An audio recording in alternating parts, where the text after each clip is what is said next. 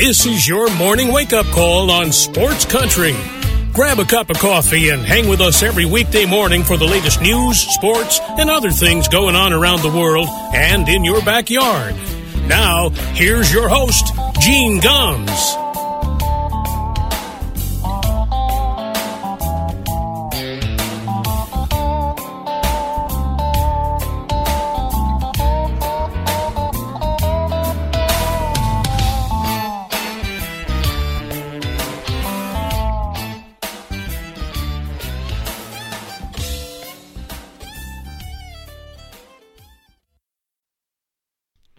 Well, good morning, everybody.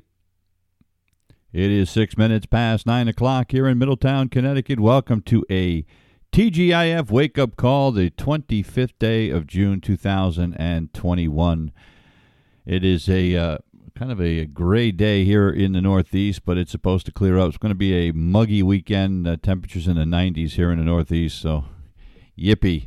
Lots to get to this morning. Some a record-setting no-hitter last night in Major League Baseball. Believe it or not, another no-hitter, despite the fact, by the way, no more sticky substance. So I guess people thought that pitching was going to go by the wayside, but a couple of great pitching performances in Major League Baseball yesterday. So we'll get to that in a minute.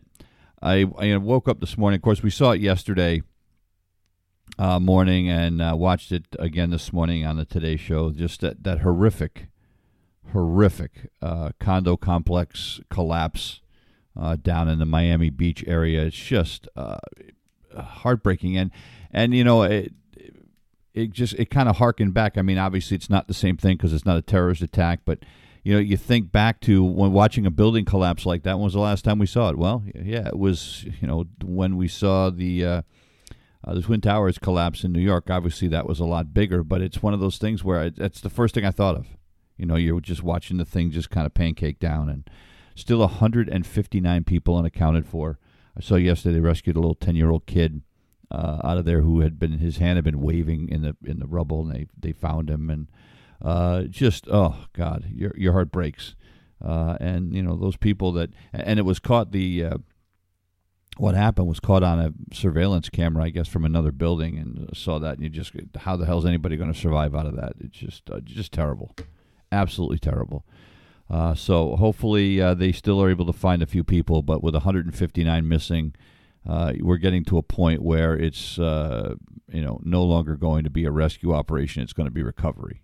But you know, they're still hoping they may find a few air pockets where some people are still alive, you know, somehow. So I hope so. I hope so. You know, so. That's the number one thing that is on everybody's lips this morning. It's just awful. The other thing that in the news this morning, before we get to sports, the report came out yesterday that, and this, look, you know, there's no surprise here, that they said that the majority of the deaths going on right now are by people that are unvaccinated. You know, and look, they were saying from the very beginning that these vaccines were, you know, 95% effective. Well, we've got some numbers now. Through the month of May, there were 853,000 hospitalizations. Fully vaccinated people only accounted for about 1,200 of those. That's 0.1%.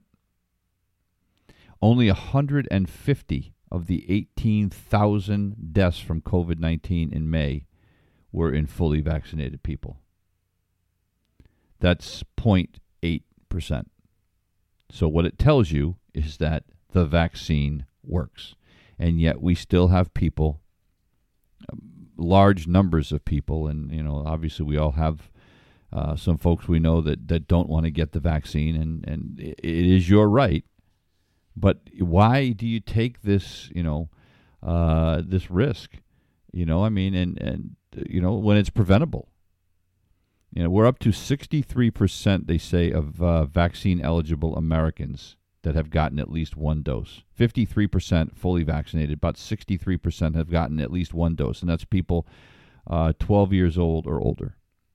Arkansas has one of the lowest vaccination rates in the country, only about 33% of the population. Guess what? Hospitalization and deaths are going up exponentially in Arkansas. Yet then you look at, and you look at St. Louis. 90% of the people that are in the hospital with the COVID have not been vaccinated. What else is it going to take for people to understand that this is the right thing to do? And of course they bring up now, with a couple of the Moderna and the Pfizer vaccines, it's causing some heart inflammation. Well, yeah, okay, but 100 out of a million. It's the numbers are so small. And by the way, they're considered mild cases, but it happens. But the numbers are the percentages are so small. It's like why would you not get it? It just makes no sense. No sense. 95% of. By the way, I live in one of the safest places in the world. 95% of people over the age of 65 in the state of Connecticut are vaccinated. 85% of those between 55 and 65 are vaccinated. And overall, we are in, when you take into account 12 years and up, we are at about 75% here in the state of Connecticut. And that will go up when the younger population gets their second shots. But, and it's like that all through New England. And yet we still have people dying across this country from the COVID, and it's preventable. I don't get it. I just don't get it.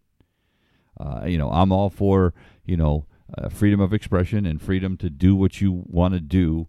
It's your body. I get all that. But, man, it doesn't make any sense.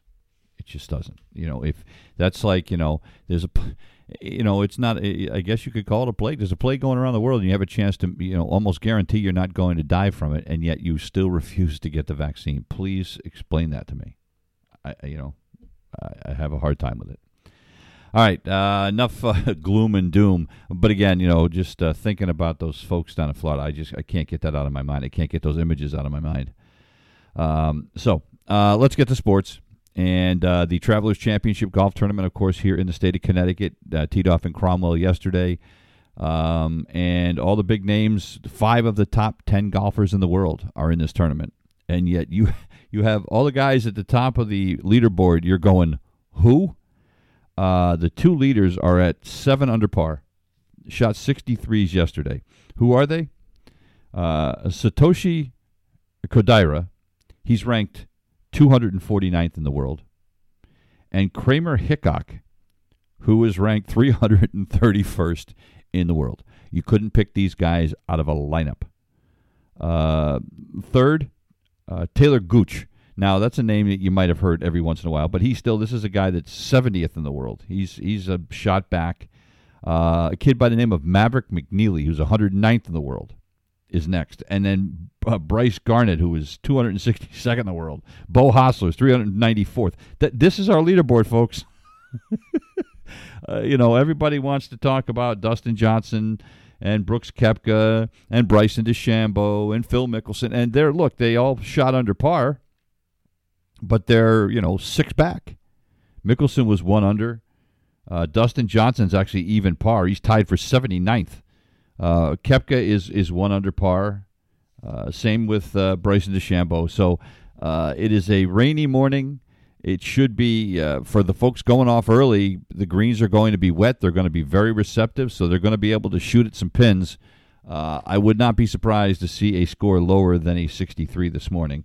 Matter of fact, one of the leaders yesterday was actually at 8 under par at one point. I think it was Hickok was 8 under par, and then he bogeyed the 8th hole and ended up 7. But there are going to be some scores out there today. I think this weather is going to allow some pretty low scores. So, and the cut is probably going to be under par.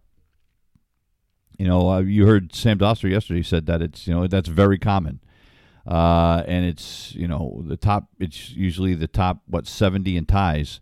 So we are probably going to see the cut being somewhere around 3 under par. I'm guessing. So you're going to have to go out and you're going to have to shoot. You're going to have to shoot a number today. You're going to have to shoot in the 60s to guarantee that you're around for the weekend if you had a decent first round. So, all right, baseball yesterday. This is a hard one to swallow. The Red Sox lose yesterday to Tampa 1-0.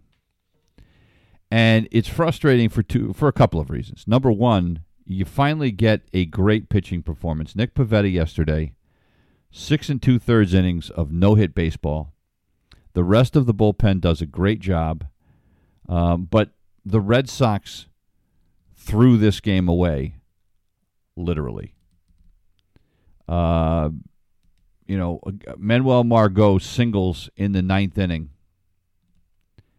Steals second base, and on the throw that Christian Vasquez makes to try to get him stealing, it hops in front of Xander Bogaerts. He can't make the scoop. It goes into center field. Margot gets up, runs to third base. So now he's on third base with 2 outs. Then Matt Barnes bounces one 10 feet in front of the plate, gets away from Vasquez. Margot comes home from third, and they win the game. So a single with 2 outs. You give them a stolen base, an error, a wild pitch, game over, Sox lose. And you waste an absolutely brilliant pitching performance by this Red Sox team that has had damn few of those in the last few weeks. And that's not the only mistake. Hunter Renfroe gets thrown out last night. And this is a guy who is supposed to be a very good base runner. Well, he tries to score from second base on a single, and he didn't get a good jump off of second base. And then he slowed down, hesitated, rounding third base. At that point, he should have just put the brakes on. So, but he tries to score, gets thrown out at the plate. Christian Vasquez, who had the single, does the smart thing. He goes to second base on the throw. Well, then what happens? One pitch later, Vasquez gets picked off as second base. So you get a guy thrown out at home and a guy thrown out at second base in the same damn inning. You got to be kidding me. I mean, it's just dumb. Nick Pivetta allowed 2 walks, a hit batter, and one other base runner got on an error by Michael Chavis, who was playing first base last night. It's just one of those that's going to leave a bad taste in your mouth, or as Matt Corey put it in his Sox Outsider blog this morning, a bad smell. Bad taste, bad smell, same thing. It's one of those games, the Red Sox, they needed that game last night. And look, there's still, they've played 70-something games. They've played 75 games, okay? We still have 87 games to go. So, it's not the end of the world, but it's a game where, a playoff-type game where the teams are scrapping and clawing for everything they can get, and the Red Sox just continue to make mistakes until they finally piss the game away. There's no other way to put it, folks. Tampa had 2 hits the entire game, and they won. Now, the Red Sox didn't do a lot better. They only had 4 hits. Michael Wacha was great for 5 innings. He only allowed 1 hit, and then the rest of that Rays bullpen, as they do, they keep running out guys that you have no idea who these people are, and yet they continue to get outs. But Josh Taylor with another scoreless performance. Alex Cora brought Darwinzon Hernandez in for the 8th inning. He struggled, got him out of there. They bring Adam Ottavino in. He gets out of trouble in the 8th. Barnes, got himself in a little bit of trouble with the single, but again, the Red Sox with 2 huge errors. The run against Barnes is unearned, but who cares? It's a game that the Red Sox should have at least been able to take into the 10th inning. I mean, that's, and then with the runner starting at second base, you at least give yourself a chance. So, just brutal. Absolutely brutal. But as the one thing with Pivetta, we have seen guy after guy after guy struggle, and Pivetta is one of them. He had not been very good his last several times out. So to see him bounce back last night was huge, especially in light of what's going on with the whole sticky substance thing. And, what does it show me? It shows me that Nick Pivetta wasn't using it. He's pitching the same way he always had. His previous 6 starts, he had an ERA of 6. And he'd struck out 44 guys, but he'd been giving up home runs at a prodigious rate. And last night, he averaged about 96 miles an hour on his fastball. That's the highest outing in a start in his career. So, that's great news. Hopefully he can build on that. But, boy, you hate to see games like that wasted. One other note on the Red Sox, the reason Michael Chavis was playing first base last night was that the Red Sox finally put Christian Arroyo on the injured list with that contusion on his shin/knee. It's just below the kneecap. And they didn't think they were going to have to do it, but he's been limping around and really not showing any progress, so they decided to put him on the IL. You bring up Chavis and hope that he can contribute a little bit. He had been hitting down in AAA. And, of course, what does Alex Cora do? Puts him at the top of the lineup, a guy who's, not an on-base guy. We're going to continue to do this. I mean, Alex Cora, and look, I don't find any fault with the way he managed the game last night, but, again, we continue to have this argument about who should be hitting at the top of the lineup, and he continues to hit guys that don't get on base. It's nuts. So the Red Sox nearly had a no-hitter. And by the way, I had no issue with Alex Cora taking Nick Pivetta out last night in the 7th inning with 2 outs. Nick Pivetta didn't have any issue with Alex Cora taking him out at that point of the game last night. Look, he had thrown 100 pitches with 2 outs in the 7th inning. Even if Alex Cora lets him get out of that 7th inning, he's not going to let him finish the game and try to get a no-hitter. He's at 100 pitches. He would have had to throw 130 pitches at least to get through 9. In this day and age, they are not going to let pitchers do that. And, by the way, we're 75 games in. There's no reason to do that. None. And I saw, on social media last night, people losing their minds. How can you take him? I mean, it's just, folks, he was at 100 pitches. A guy who had an ERA of 6 in his previous 6 starts, you need to get him out of that game.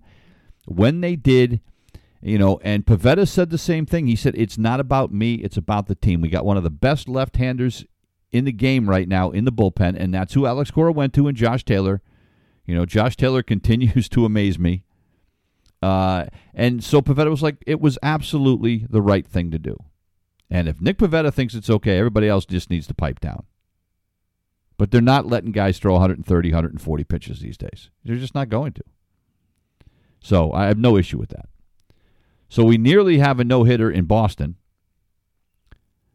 And then we end up with a no-hitter in Los Angeles as the Chicago Cubs no-hit the Los Angeles Dodgers. How about that? Now, it was a combined no-hitter. Zach Davies pitched the first 6 innings, walked 5 guys, but he didn't allow any hits. He struck out 4, walked 5 in 6 no-hit innings. They get him out. Ryan Tepera, Andrew Chafin, Craig Kimbrell pitched the final 3 innings. Each one of them walked a guy. The Dodgers got 8 walks last night. 8! But not a hit. And the Cubs tie the Major League Baseball record, the 7th no-hitter in baseball this year. It's amazing. The record is 8, and that was in in the 1800s, I think, when 1884, when overhand pitching, by the way, was first still allowed. Think about this, it never used to be overhand pitching in baseball when it first started. How about that? So the record is 8. The modern day record is 7. That was the 312th no-hitter in baseball history. And the first combined one in a couple of years, the last combined one was back in 2019. And, by the way, we could have had an 8th one this year if Major League Baseball counted the 7-inning no-hitter that Madison Bumgarner threw in a doubleheader game on April 25th, but they didn't. It has to be 9 innings for it to count as a no-hitter. They have these rules. I don't know why, but for instance, I don't think you can get credit for a no-hitter if you give up a run, even if it's a no-hitter. Like you can't lose a game 1-0 and still get credit for a no-hitter. So good for the Cubs. The Dodgers continue to try to figure this out. Everybody in Los Angeles keeps waiting for them to catch fire. And now they are in a flat-footed tie with the San Diego Padres in second place in the NL West, behind the San Francisco Giants, who were idle yesterday. The Giants 22 games over 500, but the Dodgers now 44-31. And you know what was cool about this no-hitter last night? So these parade of relievers are coming in from the bullpen. Craig Kimbrell pitched the ninth inning. He walked the first guy he faced and then struck out three guys in a row. He struck out Cody Bellinger, Albert Pujols, and Will Smith to finish the game. He had and he couldn't figure out why everybody's going nuts. They had no idea it was a no-hitter. Why? Because where the bullpen is located in Dodger Stadium, the visiting team, they can see like part of the scoreboard. They can see like the batting averages and stuff like that, but they can't see the section on runs, hits, and errors. So they had no idea that a hit hadn't been done in this game.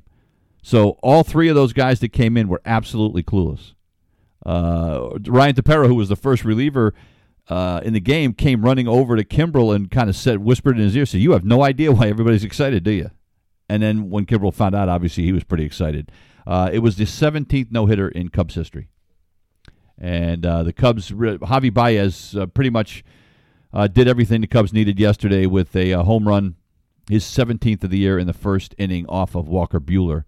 Wilson Contreras hit his 13th later, but Javi Baez had the only run they needed. The Cubs end up with 4 runs on 8 hits, and the Dodgers go down to defeat. So pretty cool to watch that last night.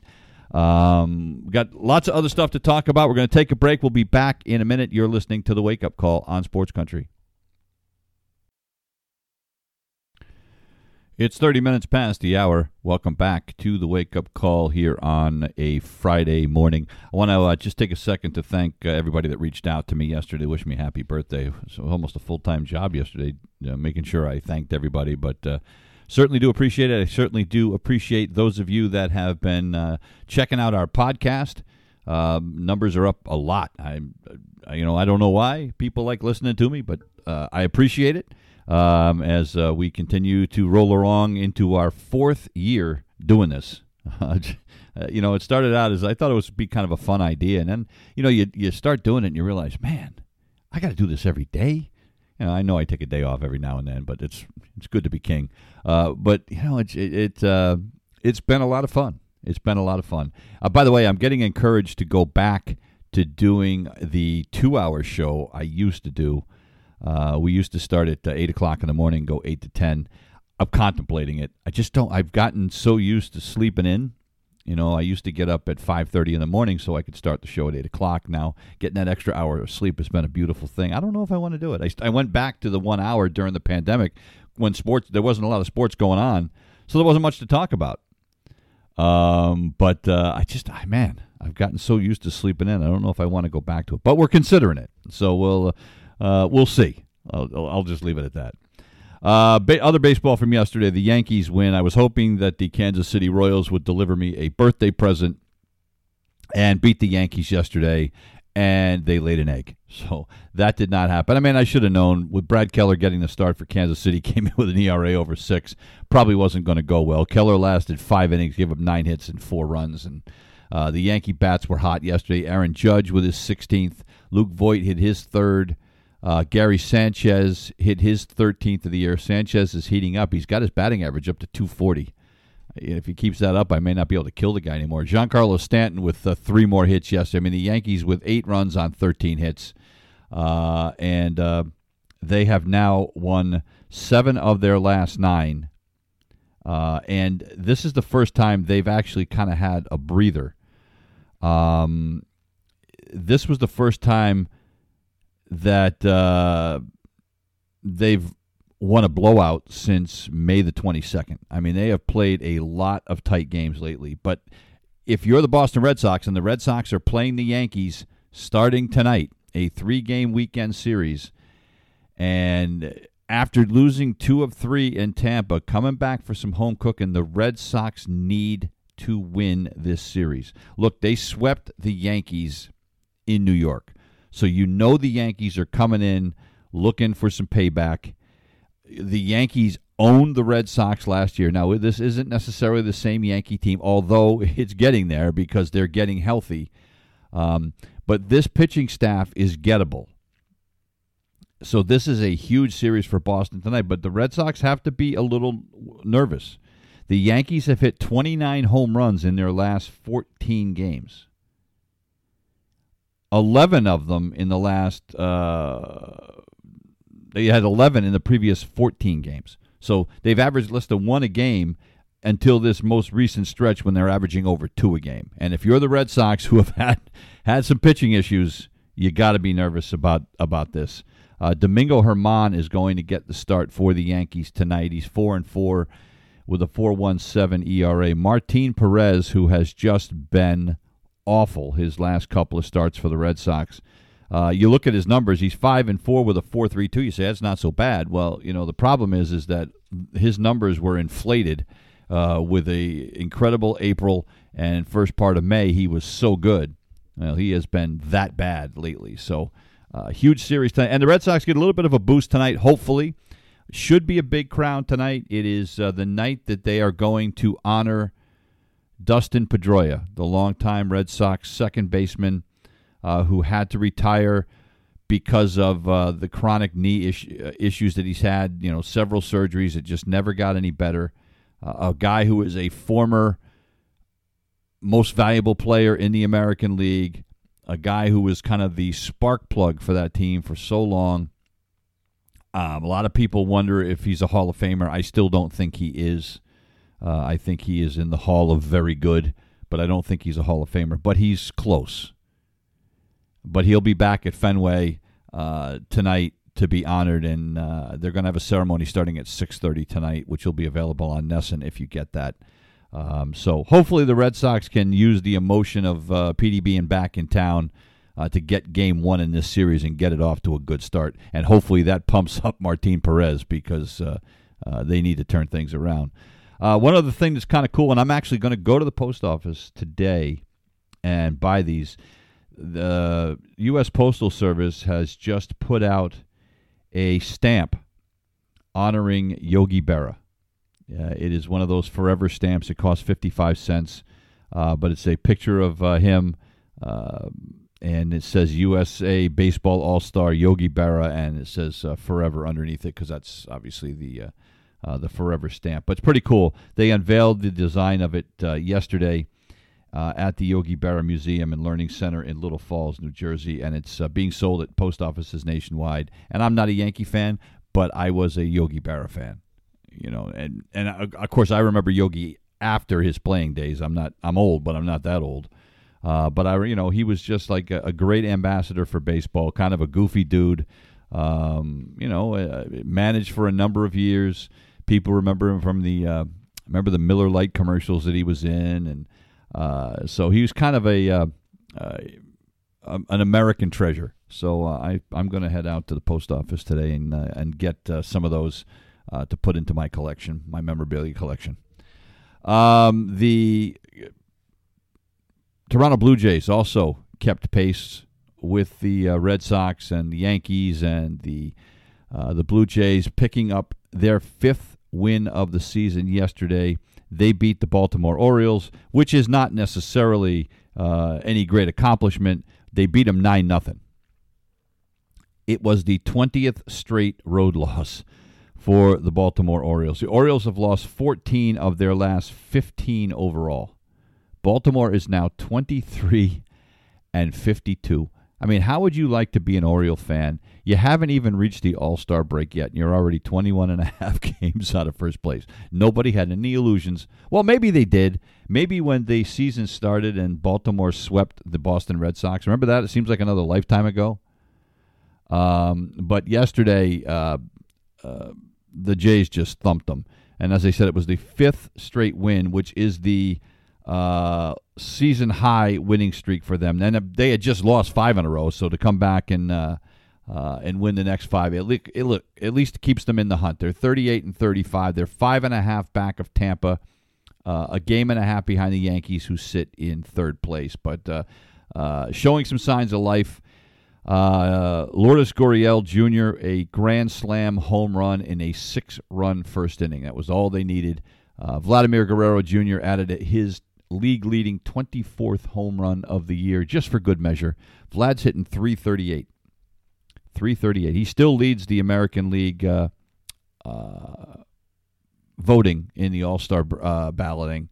That ended yesterday. The first round of the All-Star balloting ended yesterday, so round number 2 is up now. The top 3 in each position, top 3 vote getters in each position, and the top 9 outfielders all advance to the second round of voting, and they reset the vote. So even though Vlad Jr. won it, was leading in Phase 1, we'll see what happens in Phase 2. As far as Red Sox players go, J.D. Martinez still in the mix, Xander Bogaerts, Rafi Devers, and Alex Verdugo. So the Red Sox have an opportunity to get 4 All-Stars, perhaps. I don't think they will, but who knows? If they get themselves back in the first place, perhaps they can keep that momentum going. But the second game of the series between the Orioles and the Jays tonight, Matt Harvey is going to get the start for Baltimore. Of course, Matt Harvey from Groton, Connecticut, Fitch High School, has been struggling mightily. His last 9 starts, Matt Harvey is 0-8 with an ERA of 11.49. The fact that somebody that is in their last 9 starts is 0-8 with 11.49 and is still getting a start in Major League Baseball tells you why the Baltimore Orioles are as bad as they are. Rookie Alex Manoah will get the start for Toronto tonight. Manoah is 1-0 with a 4.18 ERA. Speaking of hot teams, there's nobody any hotter right now than the Houston Astros. The Astros win their 11th straight game of the season last night. They beat the Detroit Tigers 12-3. They are now 19 games over 500. They've got a 2-game lead over the Oakland Athletics. Just unbelievable. Carlos Correa last night, 4 hits. He went, 3 hits, and he walked twice, drove in 3 runs. Miles Straw, the leadoff hitter, had 4 hits. Why can't the Red Sox have a leadoff hitter that can get 4 hits? That'd be beautiful. Michael Brantley with a couple of hits. Yordan Alvarez drove in 5. He hit his 12th home run of the season. I mean, it was just, from start to finish, a dominated performance by the Astros. Luis Garcia won his 4th straight start, allowed 2 runs and 7 hits over 6 innings, and then easy mop-up for the bullpen after that. But a great performance by the Astros yesterday. The Athletics keep pace. They beat the Texas Rangers yesterday 5-1. Chris Bassett got the start for the A's, won his 8th straight decision. When was his last? I want to say his last loss was April 1st. No, check that. April 6th against the Los Angeles Dodgers. Since then, he is 8-0 with a 2.95 ERA and 14 starts. It is the longest winning streak in his longest winning streak in his 7 years in the league, and allowed 5 hits and just 1 run in those 7 innings. Jake Diekman and Alex Trevino finished it up. Home run by Jed Lowry. Lowry had a big game yesterday. In addition to that home run, he had another hit, drove in 2. And so the Athletics now 46-31, and Texas is 9-30. 9-30 since they were 500 back on May 9th, and they have just dropped off the face of the earth. By the way, speak of the exact opposite of that. I forgot to mention this. In the Houston Astros, their winning streak, since May 30th, the Houston Astros have won 30 games and lost 4. 30-4. That's like those are like video game numbers. It's absolutely unbelievable. Eddie Rosario returned to Minneapolis, the team that he played for his first 6 seasons, and broke his old team's heart. A 2-run single in the 8th inning, and the visiting Cleveland Indians defeated the Twins yesterday 4-1. What made this probably even sweeter, There were runners on the corners and one out. Rocco Baldelli decided to intentionally walk Jose Ramirez, who was the Indians' home run and RBI leader. You can kind of understand it, to load the bases, although he's also a good double play candidate. So I don't know. But anyway, they figured they'd load the bases to face Rosario, and Rosario made him pay. Now, Rosario, it wasn't like he was some schlub. He was hitting, 250 coming into the day. And Ramirez, again, he may be leading the team in homers and RBIs, but he's only a 260 hitter. So, but Baldelli after the game said he would do it every time. So, well, that's why the Minnesota Twins are 31-43, now 13 games out of first place. The Cleveland Indians, with the win, get to within 2 games of the Chicago White Sox, who were off yesterday. Cleveland's won 7 of the last 10, so they are hanging in there. Cal Quantrill is going to get the start for the Indians tonight. Quantrill's mostly been working out of the bullpen, but they've had some injuries, so he is going to get the start tonight. Randy Dobnak was supposed to start for Minnesota tonight, but he got placed on the IL with a strained middle finger on his pitching hand. So that means Danny Colombo will be called up from AAA St. Paul to make the start in his place. It is 45 minutes past the hour. We got to take another break. We're back in a minute. You're listening to the Wake Up Call on Sports Country. It's 46 minutes past the hour. Welcome back to the Wake Up Call. A few minutes to go this morning before we head off into the sunset for the weekend. How about Kyle Schwarber? Set a major league record yesterday. He became the first player in MLB history to homer 11 times in a 13-game span from the leadoff slot. Kyle Schwarber is absolutely on fire. Went 2 for 4 yesterday. 2 more home runs. He also walked once, by the way. Again, it's nice to have a leadoff hitter that can get on. 21 home runs for Kyle Schwarber this year, and he helps the Nationals beat the Miami Marlins yesterday by a final of 7-3. The Washington Nationals have gotten themselves back to the 500 mark. They are now in second place in the NL East, a team that looked like they were dead and buried. They've won 5 in a row, 9 of the last 10, and they are now breathing down the Mets' necks. And right after, right behind them, you have the Phillies, who are 5 back. You have Atlanta, who's 5.5 back, and you still can't count Miami out, although they're probably in big trouble back by 9.5 games. But boy, those Washington Nationals, you get a great performance yesterday by Joe Ross, something that they desperately needed. They've been using that bullpen way too much lately. Ross was 7 shutout innings yesterday. He struck out 8. He walked 2, picked up his 4th win of the season. So that was a big one for them. John Lester will take the hill tonight for Washington. He is 1-2 with a 3.96 ERA, and the Marlins will send out Pablo Lopez, who has a 3-4 record, but he's got a very good ERA, 2.86. His last time out, he pitched 7 shutout innings against the Chicago Cubs. The Pittsburgh Pirates yesterday snapped a 9-game losing streak by beating the St. Louis Cardinals 8-2.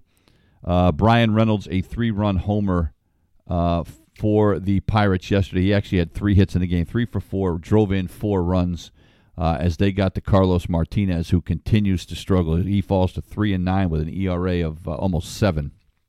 Chad Kuhl picked up his 2nd win of the season, 6 innings, just 3 hits and 1 run in that time. So finally the Pirates get back in the winning column. The Atlanta Braves lose again.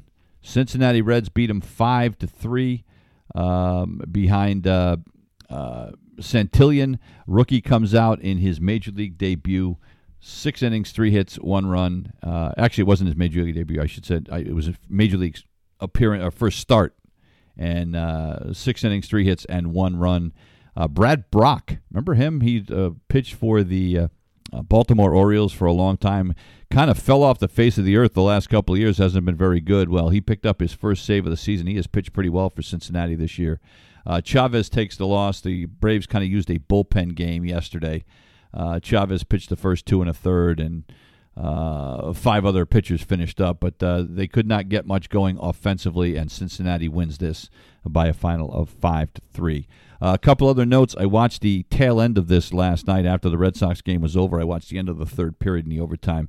The Montreal Canadiens are headed to the Stanley Cup Finals for the first time in 28 years. Arturi Lekkonen's goal, 1:39 into the overtime period, gives them a 3-2 win over the Vegas Knights. They win the series, and 4-2. And this Montreal team had the worst record of any team going into the NHL playoffs. They were not expected to last very long. In fact, in their first round series, they fell behind the Toronto Maple Leafs 3-1. Well, guess what? Since then, they are 11-2. So, I mean, look, nobody is any hotter than this team right now. They will face the winner of Game 7 between the New York Islanders and the Tampa Bay Lightning. That game is tonight down in Tampa. I fully expect Tampa to win that game, but the way things have been going this year, the Islanders will probably win it. You know, the only thing I worry about for the NHL's sake is that a Canadian Islander Stanley Cup final ain't exactly sexy. But, you know, maybe the one story you would have if the Islanders win is it's their last year in the Nassau Coliseum, their old building, you know, send the grand old lady out in the grand fashion. So we'll see. But so Game 7 for that one is tonight. But the Montreal Canadiens making their 35th appearance in the Stanley Cup Finals. That's the most ever in the NHL. But as I said, it's the first time in 28 years. And look, teams from Canada actually haven't fared very well lately. They are just the 6th Canadian-based team to reach the Stanley Cup Finals since 1994. The last one to get to the finals was Vancouver 10 years ago, back in 2011, when they lost to the Boston Bruins in 7 games. So, look, I know that hockey is Canada's national game, but the Canadian-based teams have not had a lot of success of late. So from that standpoint, I guess it's good to see the Canadians back in the finals.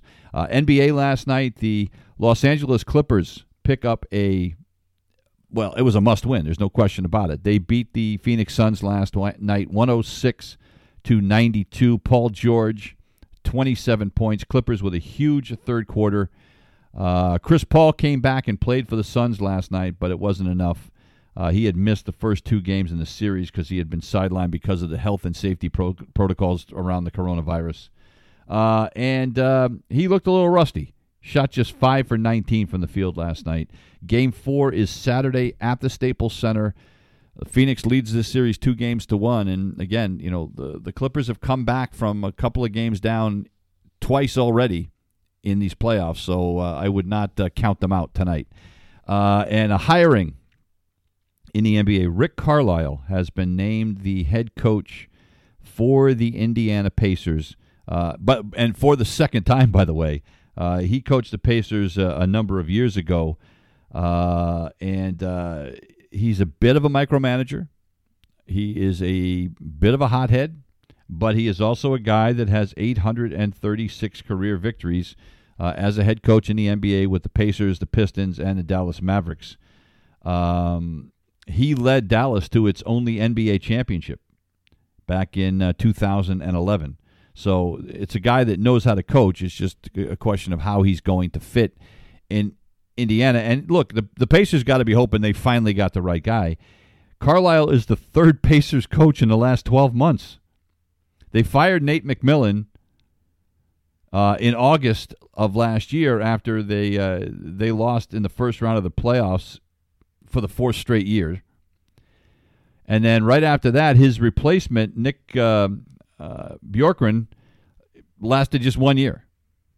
It was his first NBA coaching job. He lasted a year. So Rick Carlisle is the 3rd coach in a year in Indiana. So hopefully they're able to figure it out. But good for Rick Carlisle, 61 years old, getting another shot as a head coach in the NBA. That's going to do it for us here this morning. We'll be back on Monday with another edition of the Wake Up Call. We leave you this morning with some music from Chris Christopherson. He had a birthday a couple of days ago. One of my favorite artists. He's a great songwriter. He has written some of the iconic songs in country music. I mean, and in rock music. He wrote, Me and Bobby McGee, that was made a huge hit by Janis Joplin.